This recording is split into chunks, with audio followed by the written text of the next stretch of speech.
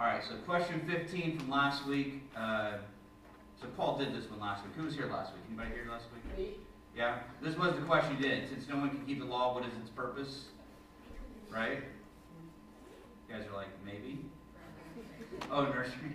You're like, since no one can keep the law, what is its purpose? And let's read it together.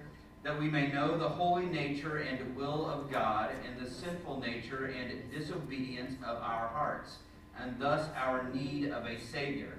The law also teaches and exhorts us to live a life worthy of our Savior. Hopefully that was the one you did last week, and we'll find out. Question number 16. The question is, what is sin? And the answer that it gives is, sin is rejecting or ignoring God and the world He created, rebelling against Him by living without reference to Him, not being or doing what He requires in His law, resulting in our death and the disintegration of all creation. Okay, so there's two parts to this, I think. When I broke this down, it could be broken down a lot, right? You could really break down that first half, but all the way up to the word not. So sin is rejecting, so it kind of goes into what it is, right? And then afterwards it goes not being or doing what He requires of the law. I'm sorry, all the way up to the dash, the hyphen, I'm sorry, not to the not. All the way up to that hyphen is kind of what it is, and then after the hyphen is kind of what it does. Does that make sense? And I do think that's a good way to break down when we think about what is sin. Does anybody know what the Hebrew word for sin, what it literally means? Anybody know that? I thought somebody might know that because it's one of those things they bring up every once in a while.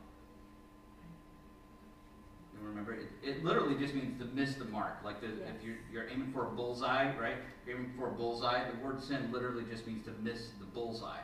Okay? And so the sin is to miss the mark. And so that's what the word itself means. But let's take a look at this first half. Sin is rejecting or ignoring God and the world He created, rebelling against Him by living without reference to Him, and not being or doing what He requires in His law. So if you were to break that down, just that first part, up to the hyphen, if you were breaking that down, what parts do you see there? What things do you see? Like just things that, if I were to break this down to little tidbits of knowledge. So for example, I'd say the first one is sin is rejecting God. Right? Another one in connection with that one would be sin is or ignoring God. Right? It's an interesting element of thinking about what sin is. Now, I'm not saying I agree with any of this. I'm just saying this is what this definition says, right? Rejecting or ignoring God in the world He created. Okay, so and then there's another rebelling against Him, right? And there's another little part of it, rebelling against Him. And then it gives like how would you rebel against Him? By living without reference to Him. That's an interesting element, isn't it? Rebelling against Him just by living without reference to Him. That'd be an interesting thing. Is that really true? Is sinning just living? Right? Is rebelling against God just living without reference to God? Is that really okay? Well, that'd be a good question to ask. And then this last part, they're not being or doing what He requires in His law. Now that one might have been an easier one for you to think. Some of you might have thought sin, not doing what God requires in His law, but they've added a lot more in there. So I want to take a look at some passages of Scripture. First one I have down there is Romans 1:18. Okay, and here's how I would like to do this.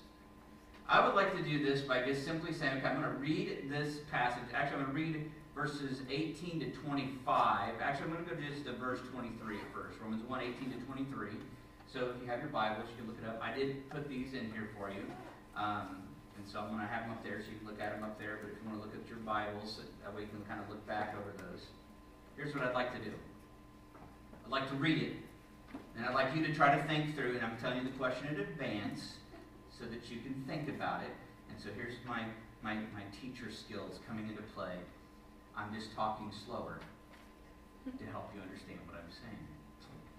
Because that's what teachers do. You can say the same thing, really fast, you say it really slow, people usually go, oh, okay. So I'm going to read through this, and here's what I'd like you to do. Okay? I'd like you to ask this question yourself. Why did Matt pick that passage as part of the answer to this question? Why would he pick this? Because where does it come from? Why is this where does this come from? Why would Matt have picked that passage? How does that relate to parts of that definition? Okay, so I'm going to read it nice and slow for you too. because it is still early.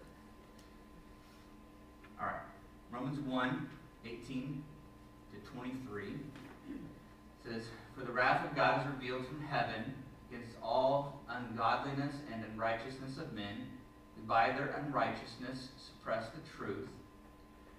For what can be known about God is plain to them, because God has shown it to them. For his invisible attributes, namely his eternal power and divine nature, have been clearly perceived." What's perceived mean? Clearly what? Understood. Known, seen, understood. Like you perceive something, you see it, right? His invisible attributes, that's things you can't see, right? His invisible attributes, God's, namely his eternal power and divine nature, have been clearly perceived ever since the creation of the world, whereat in the things that have been made. So they are without excuse. For although they knew God, they did not honor him as God or give thanks to him. But they became futile in their thinking, and their foolish hearts were darkened. Claiming to be wise, they became fools and exchanged the glory of the immortal God for images resembling mortal man and birds and animals and creeping things. So hopefully you're thinking about the question. The question is, why did Matt pick this to help defend the answer given, right? Let me go back to the answer given. Sin is rejecting or ignoring God in the world he created, rebelling against him by living without reference to him, not being or doing what he requires in his law. Okay? Go back. Let's read this one more time. Sin is rejecting or ignoring God in the world he created, rebelling against him by living without reference to him. I'm going to stop right there. I'm trying to help you out. Okay? So, in this passage, why do you think, and this isn't one of those, I know I reference this all the time, this is not one of those, I have a specific answer in my head that I'm looking for and you're trying to figure out what it is. Just your opinion. Why do you think I would have picked this passage? How does it relate? Yeah. Verse 21 kind of says the same thing. Verse 21 kind of says, right, because he's got these invisible attributes, his eternal power and divine nature, they're obvious in the created world, right? They're obvious. How is that true, by the way? We How- can look at nature and know there's a God. Yeah. Right, the sun always rises. Yeah. Okay, so there's things like that. Sun, right, like the regular. What about a butterfly? You ever looked at a butterfly and thought, "There's got to be a God," right? One of my favorite things that happened, and this was a few years ago. Charity's not in here to tell us this. Something that she did. There was a science teacher at the high school, chemistry teacher, and Charity was helping her with something. They were doing like a forensic something or other, like as a class project, and they needed some assistance, and so she volunteered to come in and pretend to be like a lawyer or something like that. And so there's this whole like thing that they did with the kids, and then they were looking at the forensic elements, and it was trying to teach kids something about the chemistry of different things. And then so Charity was asking all these questions in the process, like what about this, what about this, and so this science teacher was like describing what would happen when you took this and you put this with this, and then it did this, and it showed that this was the case, and like doing all these things that she kept saying, and so this has to do this, and it's like the structure of the whole thing. And Charity was like, "That's amazing." Like when you start breaking how this all did, these chemicals work with this, and this is how this happens, and these ions and going in the electrons, and this is how this works, and this is how these bond with this, so that this will happen, and going in, and so she's like, with the science teacher, she's like, that's amazing. And then of course her, in that moment, that God designed, because the teacher had literally said, like probably 6 or 7 times, these chemicals are designed to do this, and she kept using the word design, and Charity just not to try to prove a point, but was just like, it's amazing how God has designed all these things to work the way they do. And the teacher was like, God. And she was like, well, you kept saying designed, it kind of implies a designer. And, then she backpedaled real quick, and you know where that goes after that point. But there's these things that you see in nature, you just go. And what this verse is saying is that I don't care who you are. everybody looks at nature, and somewhere in there they go, God. No matter how much they fight against it. Has anybody ever read any books by an atheist trying to defend their atheist position? Anybody ever done that? Yeah. Like audiobooks and stuff. I don't know about you, but I've always found it interesting ones that I've read or I've listened to. You can almost tell just listening to it. They're trying so hard to prove to themselves. Got it. Alright, so that's a good one. So why do you think it's different in that? So there's one part of it. In the created world, if you go back to the answer, let's see, where's it at? In the world, sin is rejecting or ignoring God in the world He created. How about that next part? Rebelling against Him by living without reference to Him. Did you see anything in there? I actually said verse 21, which... Oh, is that what you said the first time? Oh, I'm reading verse 20. You said verse 21. Sorry. What were you going to say? I was just going to say verse 18 at the end, suppress the truth. Who by their unrighteousness suppress the truth. So then They know. They squash it.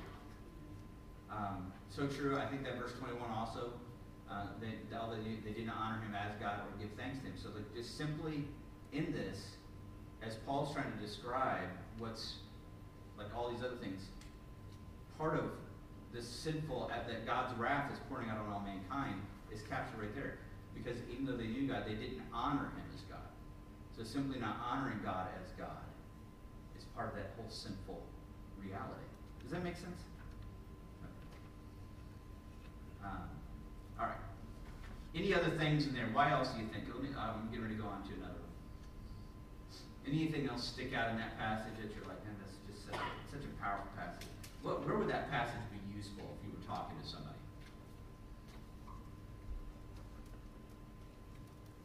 I think especially this part. If you're talking to somebody about salvation, right?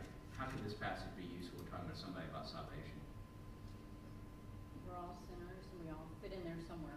Yeah, we're all sinners. I'm not going to answer this question, but what does this mean about the American Indians before the gospel came over the seas?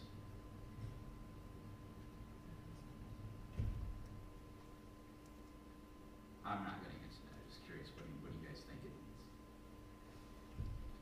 Just through nature, they probably knew there was some. Yeah. Yeah, and I think specifically right here, without excuse, they're not going to go to say, well, we didn't. You had this, right? All right, the next passage I had, Romans 3, 21 through 23.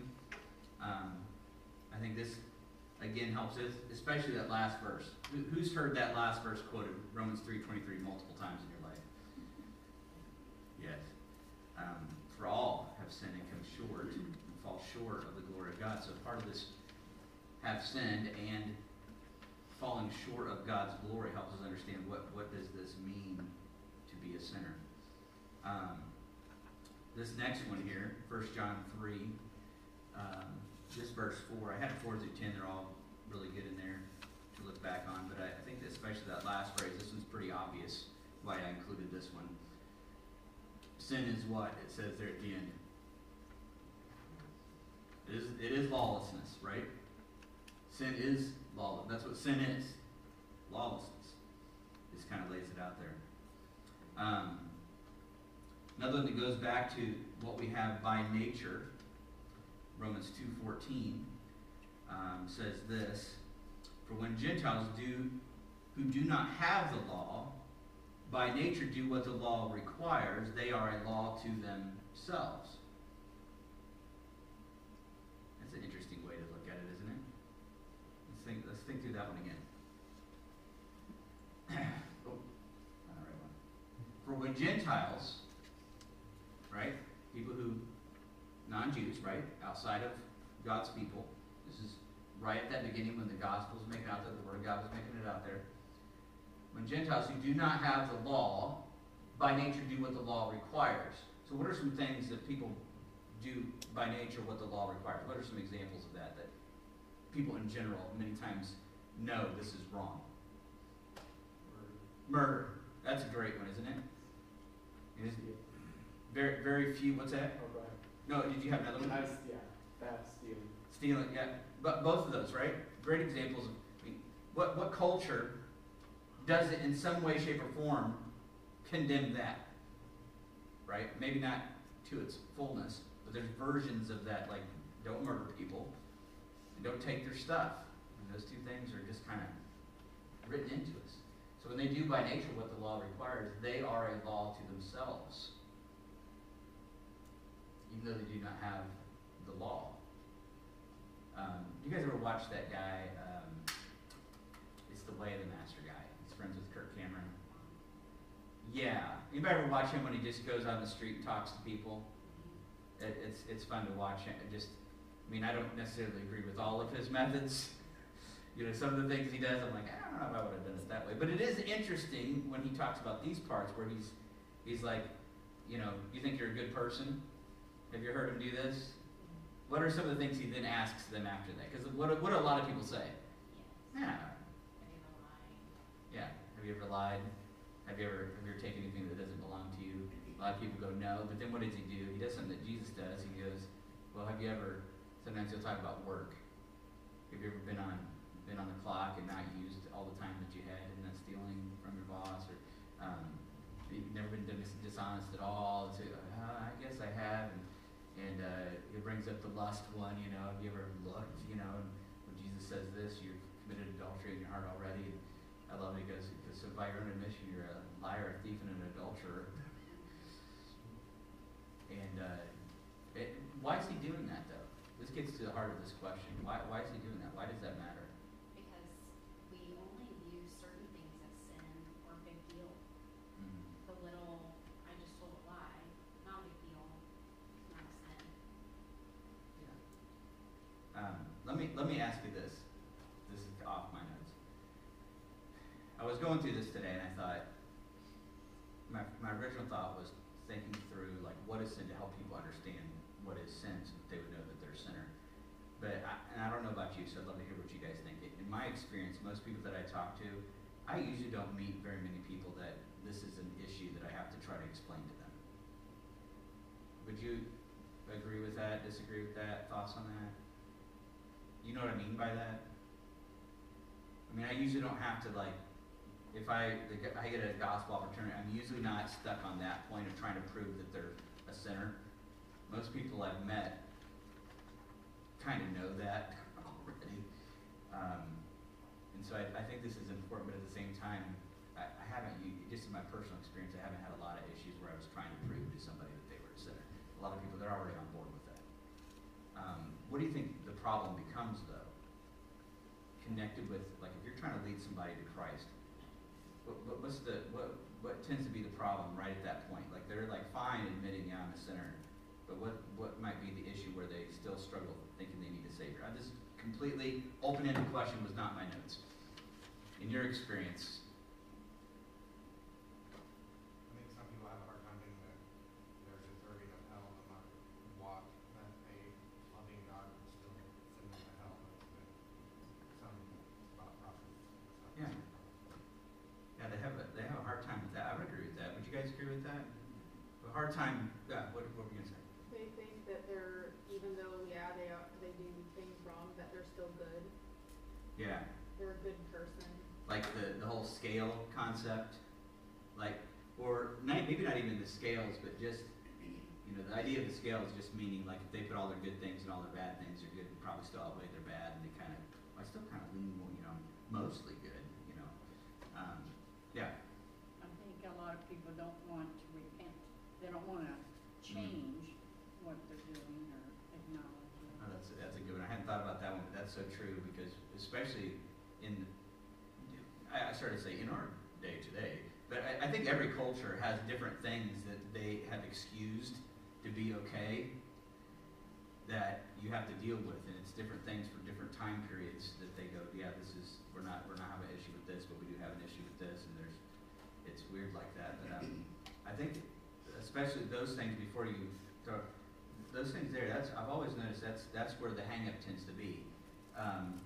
Thinking they're still overall good, but even the bad things they do don't deserve hell. And that's, now, just yourselves, do you guys ever think about that? Does it ever feel just, we can be honest, does that ever feel a little bit extreme? I mean, you guys are really super smart with the Bible. You go, no, of course not. But, I mean, like, I've never murdered anybody. And to think of spending, like, eternity in hell for the things that I've done. Does that ever feel to you to be, like, have you ever had a time where that felt extreme? No? So you're like, no. I feel like it's the opposite. I just just amazed that God would save me. Yeah. Or it is, but I mean, I understand what you're saying. Like, Yeah. punishment doesn't fit the crime type thought process. If I didn't do all these things, why should I go there compared Yeah. to people who have done all those things? Yeah. I understand what you're saying, but I always sit there and struggle with the idea that why? It's definitely not my own merit, and that's the beautiful thing about it. It is one of those things where I understand what you're saying, but I struggle on the opposite end. Yeah. Well, okay, so I'll throw in an example, and I know a couple of you were starting to feel like this, so pause. Like, I think I'm with you in that, for myself, I'm like, I can't, but then I think about somebody like Mother Teresa, right? And I go, okay, so if she was trusting in, what I know about the scriptures too, if she was trusting in her own good deeds to save her, not trusting in the, and I don't know for sure, I've never read any of her books, I don't know what she, I mean, there's a possibility, I don't know, so I don't want to get into a debate over whether or not Mother Teresa was a Christian. Okay, that's not my point, I'm just trying to, first example that popped in my head. But, and there's other people that I've met that do really good things. I mean, they've been, for the most part, of what I know of them, they've done great, wonderful, good, kind, loving things. And to think about them spending eternity in hell, not just like 100 days in hell, not just, like when I just let myself think about that. Have you ever done that? Just try to think about hell? Like 1,000 days in hell, 100 years in hell burning, where the worm does not die, as Jesus says, and the fire is not, there's no quenching of it. You just let yourself try to imagine that. Do you ever feel like that's extreme? Some of you are kind of, John, I do, is why I'm asking. I mean, when I think about it, when I really try to imagine it, when I try to enter into my imagination what that would be like to have been in hell for 1,000 years and know that it's not going to stop. You started to. Well, we see that God is a loving God.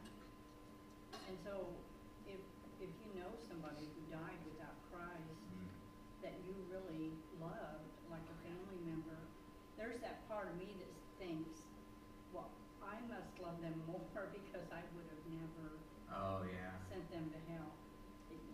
It's Mhm. like I've struggled with thoughts like that. And But they say they chose not to go to heaven. Yeah. He didn't send them to hell. Yeah.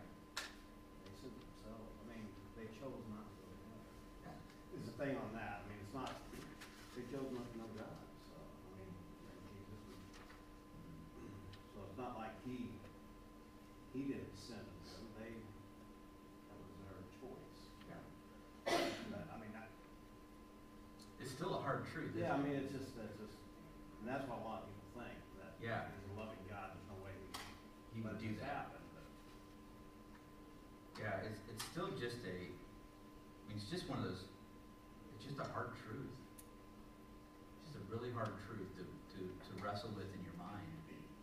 That, because you're right, we think about God in those terms, but this is the same God that does that,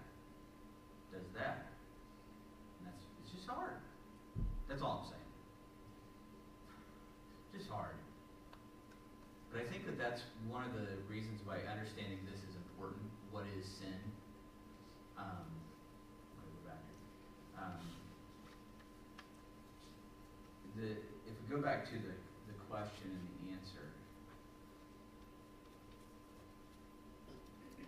I think all these elements are good to really grapple with. It helps us understand the consequence of hell. When you start to understand this, I may have given this example before, but one of the things that helped me, and I think this came from C.S. Lewis. I'm gonna be honest with you. I don't remember where I got it. If I had a footnote for it, I'd tell you what it was, but I don't remember where I got it. My mind is a jumble of things I've read over my life. So, C.S. Lewis, I think, was talking about this. He talked about two things that impact how we even think about the consequence for a crime.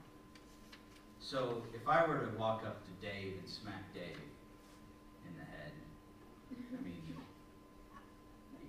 some people might be like, "Did you deserve it?" So I'm gonna be honest with you. There's people over here going, "Yeah, Please do.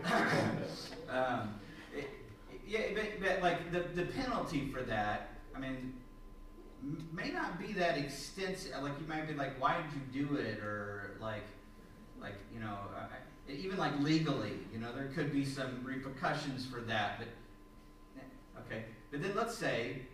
Let's go to another situation. Let's say I'm at school and I smack one of the kids, one of the teenagers. I've thought about it, I'll admit it. I have never done that. I've never smacked them. You smack a They're kid. all good though, right? Oh yeah, they're all. That's one of my favorite things is teachers will all the time be talking to a teacher and they'll be like griping about their kids, and then so often they'll end their conversation with like, "But they're good kids." I'm like, you keep using that word. But if I did that there, would you like just even internally, even just think about different kids? I mean, just let's look at the kids here. I mean, let's see here. Who do I want to? They're like, you know, if you're not, well, okay. Let's make it even more. Let's make it even more extreme. You walk up and say, "Your wife is here with the king." I just walked out of the way. I mean, that's it. I can't even hardly act it out. I feel terrible even acting it out. You guys would be like this shock. You wouldn't get very far before everyone's slapping you in the head. No, I know. I mean, like I'd be lynched at that point. You know, like what?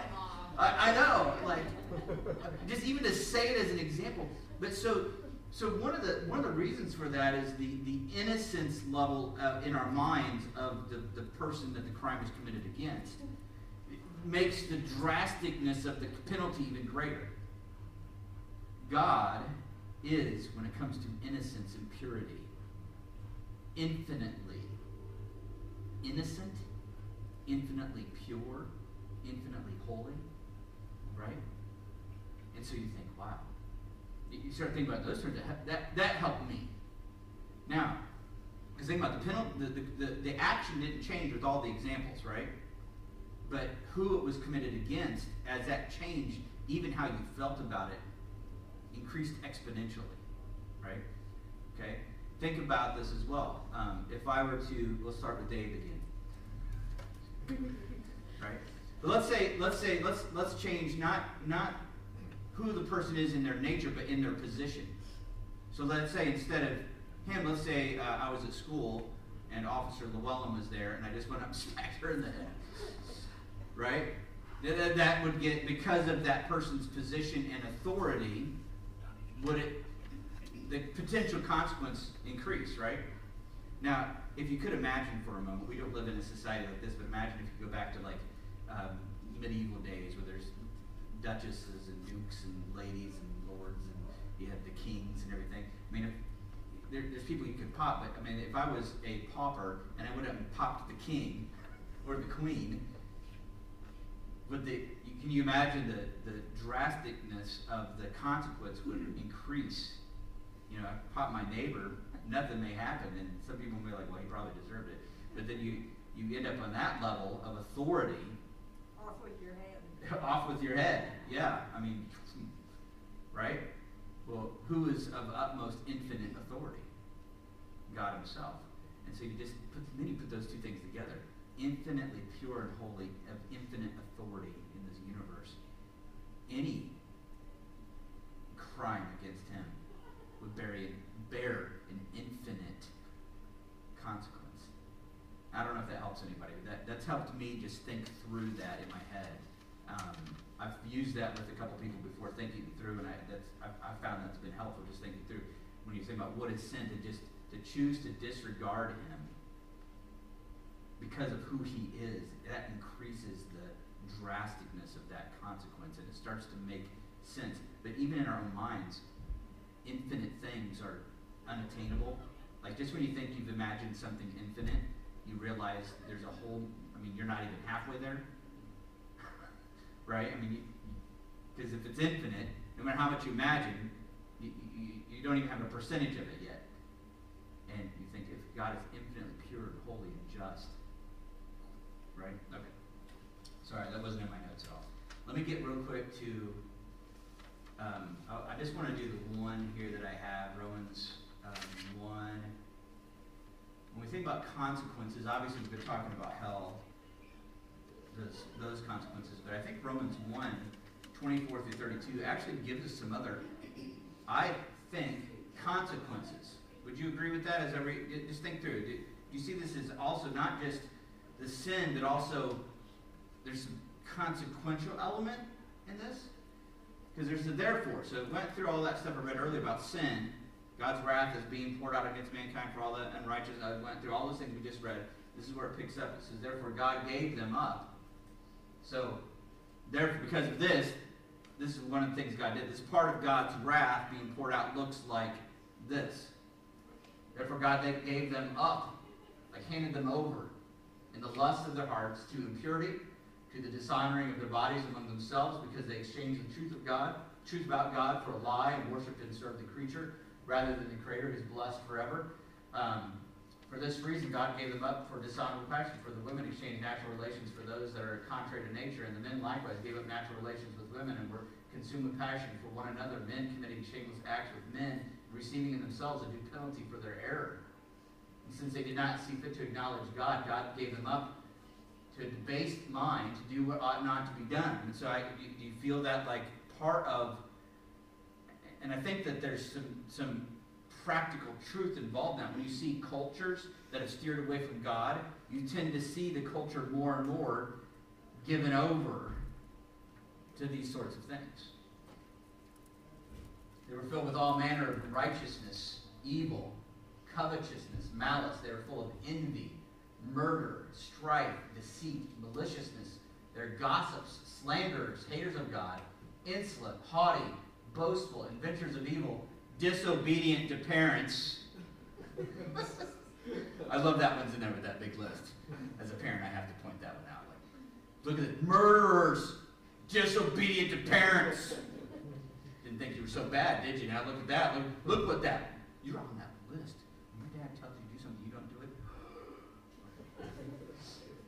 Foolish, faithless, heartless, ruthless. Though they knew God's righteous decree that those who practice such things deserve to die, they not only do them, they give approval to those who practice them. I'm running out of time. I hear voices in the back.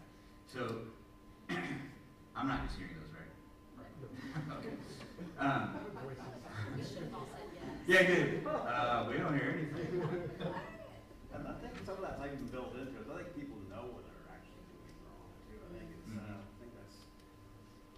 Don't you think that? Oh, yeah. I mean, I think maybe when they keep doing it. Yeah, I think culturally, especially now, even more, there's an emphasis on trying to do wrong and being proud of it. Yeah. There's no, it's not even like trying to hide it. It's just trying to. Okay, let's be real clear. The pride flag. Pride in that. I mean, that's just a clear presentation. And we ought to look at it that way. I think we ought to look at those things that way as like, when we see that sort of stuff, you got to realize that some of the reason why this is happening is also part of God's judgment. Right? That's not funny. Amanda, her laugh. I think as well, like you're talking about, even that, like, give approval to those who practice them, to give approval, like that's part of the whole thing. All right, I've really Then obviously, I threw this one in there, the wages of sin is death. This is another one that we've heard 1,000 times over. But then, when you think about all the realities of that, the second half of it, but the free gift of God is eternal life. Oh, they're actually doing this now. All right, fine. I'm going to pray. That went way faster than I anticipated. Heavenly Father, I thank you, God, for this day. I thank you for a chance to talk together this morning. Thank you for your word. I pray that you'd help what we've read of this today to sink in